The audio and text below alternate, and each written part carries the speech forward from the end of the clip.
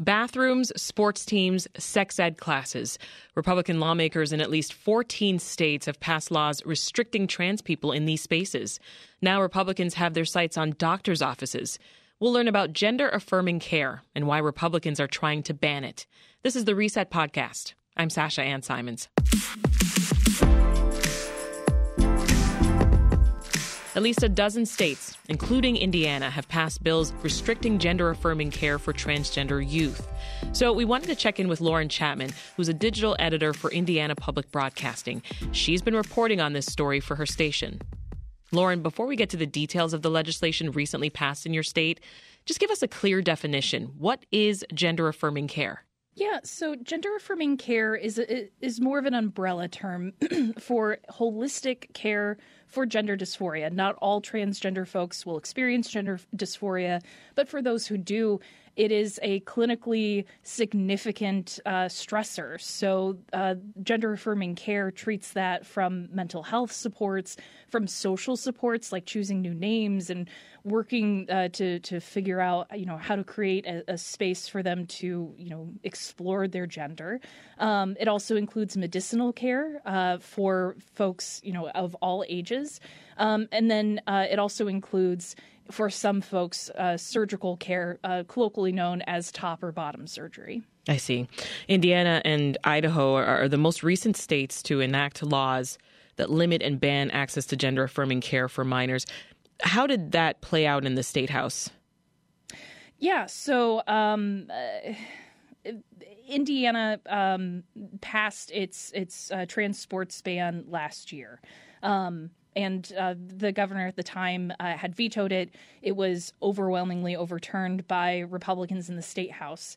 This year, Indiana lawmakers filed nearly 24 anti-trans and anti-LGBTQ legislation or bills, and covering a wide range of topics from birth certificate bills that would basically write trans folks out of law, to gender-affirming care bans for minors, for people who are involved in the Department of Corrections, to Indiana's version of Florida's Don't Say Gay bill. Okay. So under this, what advocates are really calling this crush of bills, we had 4 pieces of legislation that moved through past the midpoint of Indiana's legislative session. It's a short session, Indiana's a part-time legislature. This year is our long session, which doesn't end until next Saturday legally. So the gender-affirming care ban for minors specifically faced a lot of pushback from parents and providers and trans kids themselves who took to this, who offered testimony to lawmakers. Mm-hmm. That bill didn't actually receive a lot of pushback, within the State House. Indiana has a supermajority of Republicans, and so it had a pretty easy go of getting sent to the governor, who signed it into law on April 5th. The bill itself doesn't take effect until July 1st, and there has already been a lawsuit filed to try and halt the bill before it does take effect. I see. So we're digging into Indiana's Senate Bill 480 here, mm-hmm. right? So help us understand. Practitioners cannot provide things like surgery or hormone therapy, but in your reporting, you've noted that minors can't even get gender-affirming surgery anyway in Indiana. Yeah, so it goes against national and international guidelines. The Endocrine Society, which is the kind of preeminent place for those standards, don't recommend gender-affirming surgeries. So that's mastectomies, that's hysterectomies, that's top and bottom surgery of all different types. They don't recommend that for anybody under the age of 18. So why add that to the legislation? There was concern from lawmakers that despite the testimony that they received both publicly and in one-on-one conversations with gender-affirming care providers in Indiana, that referrals were being offered by organizations. Frankly, it's solving a problem that doesn't exist. And the other aspect of this is for all of the procedures that are banned under this bill, if you have a diagnosis of gender dysphoria, then these procedures are banned. If you do not, then you still have free access to any of these procedures. So a 16-year-old girl who is looking for breast augmentation can still get that in Indiana. But if she is trans, then she cannot. And so that's kind of the unequal access to a lot of these procedures. The bill also prohibits physicians from making referrals or connecting patients with providers both in and out of state. So what would the consequence be for a doctor who actually did that? Yeah, so the language itself is actually aid or abet.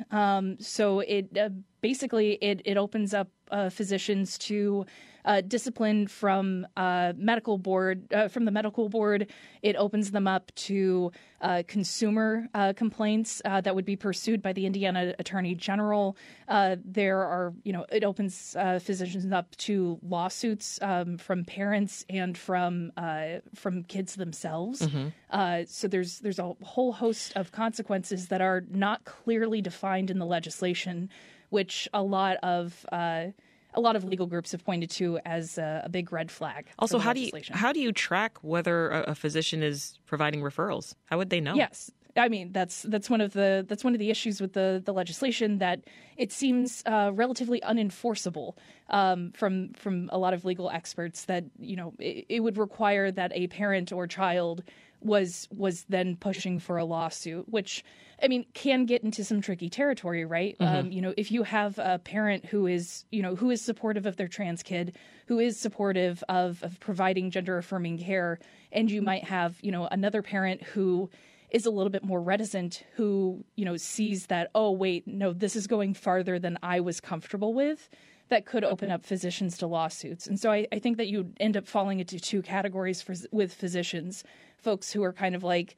this is the work that I do, and I am providing health care to a minor. Yeah. And then the other camp being that this could destroy my practice, so I'm just not going to touch it.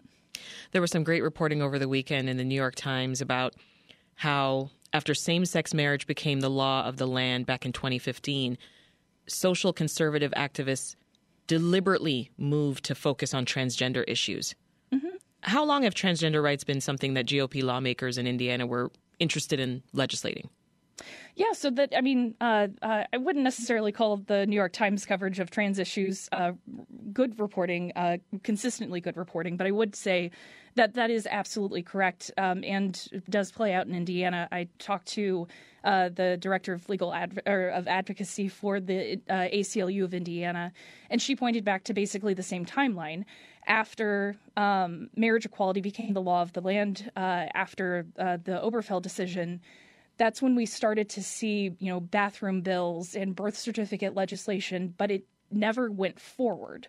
So we would have 3 to maybe 7 bills that were filed every single year in Indiana. They wouldn't get hearings. They would make a lot of noise, but they really wouldn't move forward. And so the first significant one that did move forward, outside of the things that were a little bit more in the periphery, like the Religious Restoration or Religious Freedom Restoration Act, or RFRA, the things that started to specifically target trans folks was the transgender sports ban, and that was passed in 2022. What's been the response from Hoosiers across the state? Where are their heads right now? Yeah, a lot of parents and a lot of trans kids themselves have said, you know what? If this law takes effect, I have to leave. Another aspect of the law, assuming that it takes effect, is that if it does take effect on July 1st, people who are already on puberty blockers would no longer have access to them and would no longer be allowed to take them for gender dysphoria. Okay. And for kids who are already on hormone replacement therapy, also known as HRT, they would be forcibly detransitioned by the state by the end of the year. And so a lot of families are saying, you know what, Indiana's not good enough for me to put my kid at risk. So we heard a lot of testimony where parents were like, we've already started looking at, new states to move to. They've made some pretty significant economic arguments about, Indiana being this business-friendly state, not being able to attract people because we are whittling away gender-affirming care options for potential businesses. There's also a group of parents that are a part of the class action lawsuit filed by the ACLU of Indiana, who are, ready to fight this in court. Indiana's Republican Governor Eric Holcomb signed Senate Bill 480 into law on April 5th. Have there been any efforts by groups to reverse the governor's decision? You mentioned the ACLU's lawsuit. Yeah, so the ACLU's primarily leading that charge.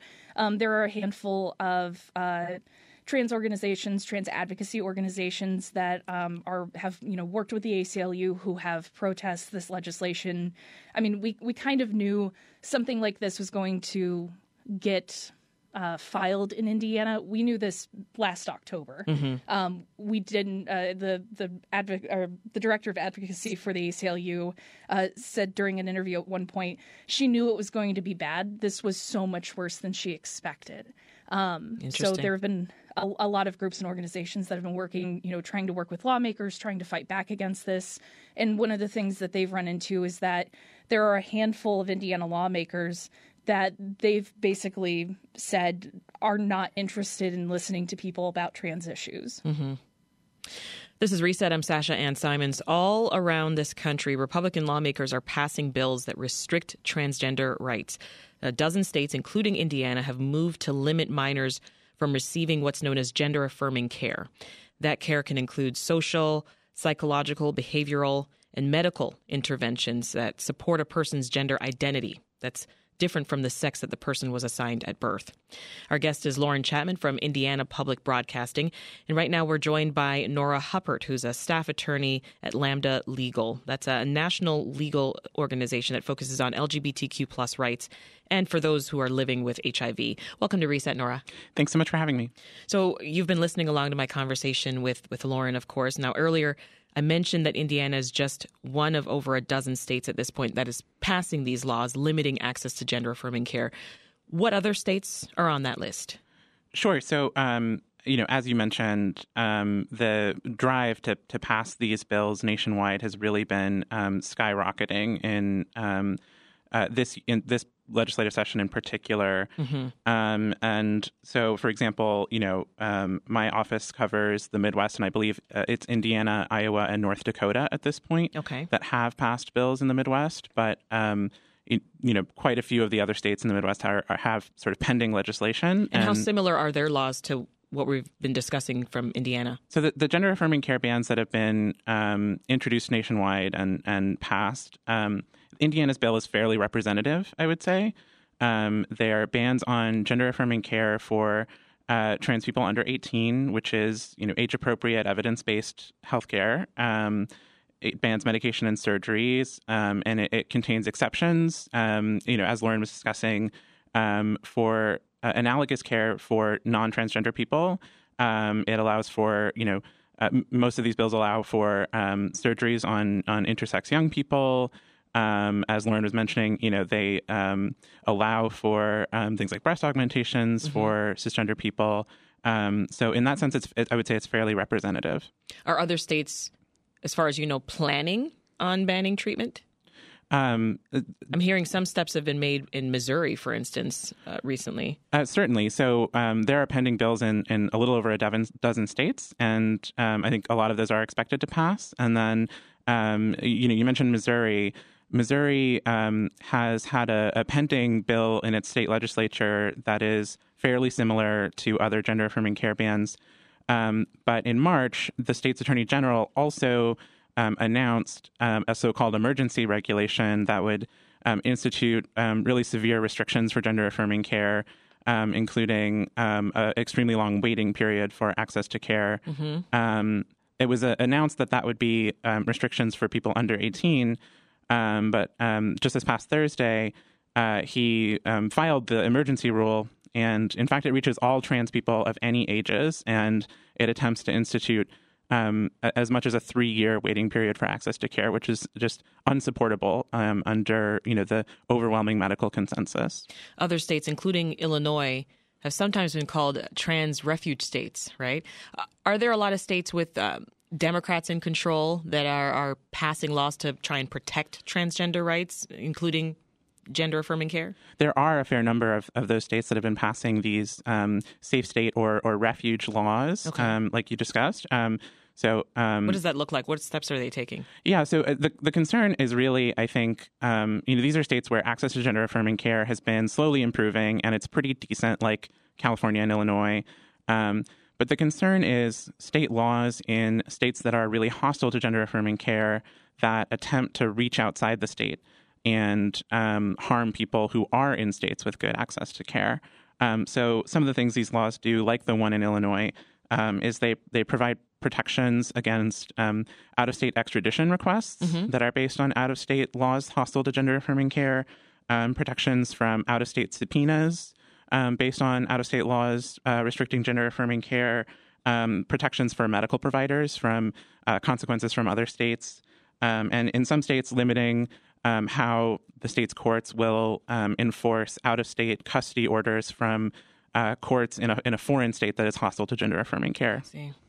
The big question here is where is this coming from? Why are we seeing this wave of bills, right? Earlier I mentioned some reporting from the New York Times showing it was a strategic effort on the part of social conservative activists.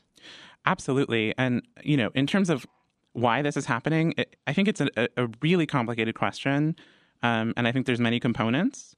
The first is sort of why go after young people, as so many of these bills do. It's not just gender-affirming care bans. It's bills that go after trans students, young trans athletes, that out queer and trans students in schools, prevent them from even talking about their identity. And one question is why go after young people? And as you mentioned, I think the groups that have really made this their identity have actually been very forthcoming about the fact that they are going where the consensus is. It's politically acceptable for them to go after something like gender-affirming care for young people as an initial step, and then their plan is to broaden attacks into adults, which is some of the escalation that we've seen even just recently, that's already starting to happen. And then, the separate question is, why go after trans people in general? Why is that politically expedient? And I'm not sure that it is, actually. Recent sort of history kind of bears out that the movements that have really made this their purpose haven't actually been all that successful as like an electoral or a popular project. I don't think, with few notable exceptions, I don't think it's really been a winning cause. But that still kind of leaves us in search of a motivation. Yeah. And, I've heard lots of different sort of attempts to explain the sort of moment of anti-trans animus that we're in right now. I don't think any of them are like a perfectly unifying, satisfying answer. I do think, one explanation that does have some resonance for me that I have heard is that these anti-trans movements are really movements in search of solutions to other problems. So it is, people in positions of power and influence who recognize that there is so much kind of furious pain in America, that people are hurting from the trauma of the pandemic, from rising inequality, gun violence, access to healthcare, all of these things that, people across the country are demanding real answers to their day-to-day problems. And I think for some of these folks, they realize that they need something that looks like an answer, that looks like a solution. And so they sort of redirect that energy and that anger into a movement to attack trans people as kind of a figurehead, as a scapegoat. And I don't think that perfectly explains sort of all of it. I think there are certainly groups that are coming from wildly different angles, but that does have some resonance for me. Interesting. Lauren Chapman from Indiana Public Broadcasting is still with us. Lauren, you have noted a Supreme Court ruling in June 2020 shows where conservatives are on this issue. What can you tell us about that? Yes, this is my favorite thing in the whole wide world to talk about, so bear with me. So in 2020, the same Supreme Court that struck down Roe v. Wade also upheld employment protections for trans folks and for LGBTQ folks, for the wider umbrella of folks under the LGBTQ umbrella. And that decision was called Bostock v. Clayton County, Georgia. A lot of the out-of-state groups that have been working in Indiana have predominantly been mobilized by that decision, and basically they're using the same tactic that was used to cut down abortion access across the country, which is getting friendly legislatures, pointing back to a little bit to what Nora was talking about, going to friendly legislatures with model legislation that they can then have challenged in court that will help whittle down protections specifically for transgender Americans under the umbrellas of education, like with, trans sports bans, under the umbrella of medicinal care, under these gender-affirming care bans, and so on and so forth, to essentially narrow and whittle down the decision made with Bostock v. Clayton County, Georgia. Yeah. And that's certainly what we've seen in Indiana, that there's a direct response from several out-of-state groups that have very little to do with what day-to-day Hoosiers care about with trans folks in Indiana. Well, we're just about out of time, but I just want to hear briefly from each of you what you've got your eye on next with this issue. You first, Lauren. Yeah, I will be following the lawsuit. There's another gender-affirming care ban that is still on the governor's desk for folks who are incarcerated that I'll be watching. Yeah. And of course, there's still there's a week and a half left of Indiana's legislative session. Absolutely. Nora? For me, it's the dramatic escalation of this fight into the realm of adult care. I mentioned the Missouri emergency regulation a little bit earlier. And my colleagues at Lambda Legal and I, in partnership with the ACLU of Missouri, have announced that we are taking any necessary legal action against that regulation. And I worry that this marks a kind of inflection point where there will be more and more energy into going after adult trans people and banning gender-affirming care for adults. We've been speaking with attorney Nora Huppert from Lambda Legal and Lauren Chapman from Indiana Public Broadcasting about transgender rights and gender-affirming care. Thank you both. Now let's hear from one person in the transgender community in Indiana about their story and how they're feeling as state after GOP-led state passes laws to restrict access to a type of medical care that they've received. Jessica Burden is a recent graduate of IUPUI. That's Indiana University, Purdue University, Indianapolis. Thank you so much for joining us, Jessica. Thank you so much for having me. So first of all, tell us, what does gender-affirming care mean to you? Gender-affirming care, I think, can mean a lot of things. It can encompass a lot of things that we hear talked about in this discussion, whether that be surgeries or hormones, but it can also be getting therapy. It can also be laser hair removal. It can also be voice training. I think that there are a lot of things that can be considered gender-affirming care. Yeah. And you've been receiving gender-affirming care for about a year now. So catch us up. What's that been like for you? Sure. It's definitely been super great for me, but it's a very complicated process to start. So I started, like you said, about a year ago. I started taking hormones, and I would say that has definitely radically improved my life. What's different now? How has your life changed? Living with dysphoria can be really overwhelming at times. And so having a body that I feel more comfortable in has allowed me to feel happier and more confident in my day-to-day life. So when you hear about states, including your state, passing legislation that's going to block minors from getting this type of care, what goes through your mind? It's really worrying. I've stayed sort of involved and up to date with everything that's happening, at least in my state. And it's really scary because I know that restricting this care for minors is really going to hurt them, because I know how much it helped me. Yeah. And so it's worrisome to think about how much is going to hurt them. But furthermore, it scares me to think what what's going to happen in the future, because I kind of doubt that this is where legislation is going to stop. And what does that mean for the future here in my state, in the country, and for myself personally? Yeah, and back to your personal journey, I mean, you've talked about how the care has drastically improved your life, but I want to go further back, Jessica. Talk about your journey getting to this point. When was it that you first knew that transitioning was something you wanted to do? I was probably maybe 15 years old when I started to really start to feel like something was maybe different about myself. And so sort of as I got to be 16 years old, that's whenever I really started to figure out who I was. I started dressing in a way that made me happier, and it just took a very long time to be able to get to a point where I could start receiving the care that I wanted. But I decided even back then, when I was 16 years old, that this is what I needed to do. Did you share that with anyone? I did, and I had some, pushback from my peers as well as my parents and even the school itself when it came to my gender identity. What were their main concerns? What did they say? I think that there can be a lot of concerns. What was difficult for my parents was just not maybe having an understanding of what it meant, but understanding that it would put me in more danger. And I think ultimately their response came from a place of fear, and not from a place of love. And I think for the school system, it came from a place of how do we manage this in a way that's not going to upset other students, upset their parents, while also being respectful to me.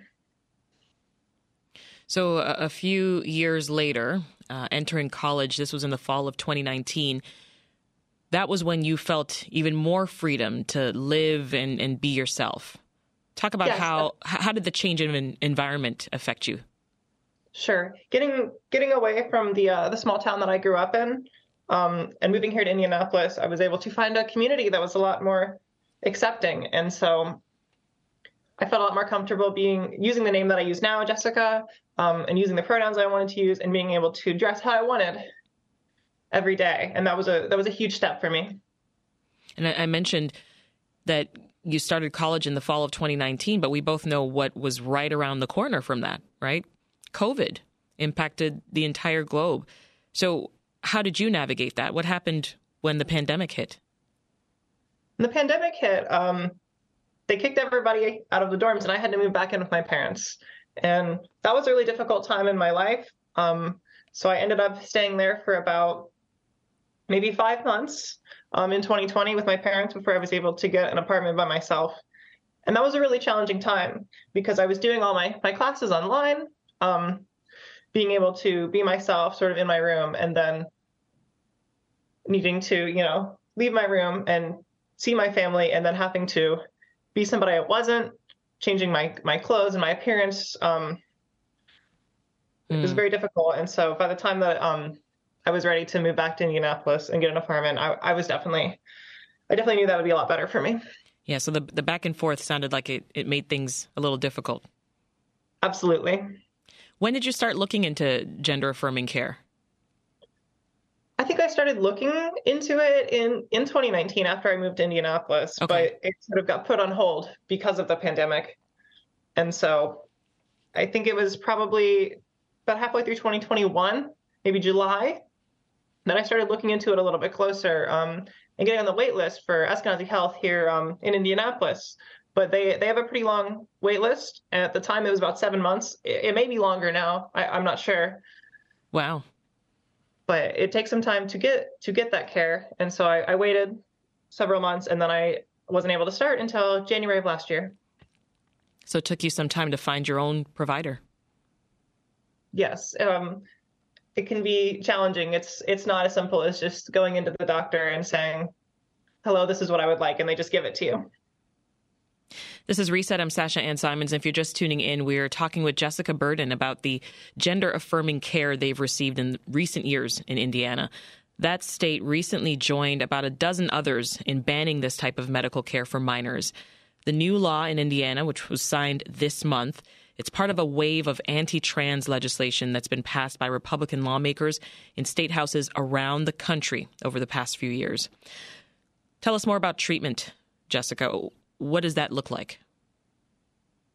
I can look different for different people, especially at different stages in their lives. For me, right now, I am receiving, I'm taking hormones, I'm receiving laser hair removal on my face, and I've been doing voice training. But obviously, as I get older, the care that I receive may change, including surgeries and those sort of things later on down the line. Mm-hmm. Well, you're someone who's still continuing treatment. So what would you say to a person listening to us right now who maybe opposes gender-affirming care? What do you think they should know? I think that what they should try to understand is the benefit that it has towards mental health. And even if you do not necessarily agree or even believe in trans people, there's a lot of data that shows that if you are trans and you are on HRT, mentally you are going to be doing a lot better. Indiana Governor Eric Holcomb signed your state's ban on gender-affirming care into law on April 5th. So do things feel different for you now?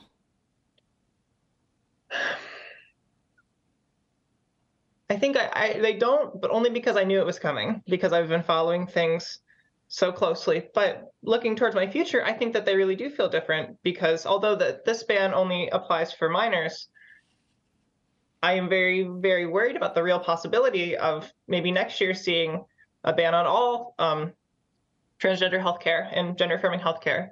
And so I'm thinking about leaving the state before then, to make sure that I don't have that access taken away from me. So there might not be a future for you in Indiana, depending on how things go. I already would say that I think that there isn't long-term, because the state has shown where their priorities lie and that they don't want me here. So the ban is set to go into effect in July. At this point, the ACLU of Indiana, they've filed a lawsuit against it. But how do you think that this could impact the trans community in Indiana at large if it's enacted?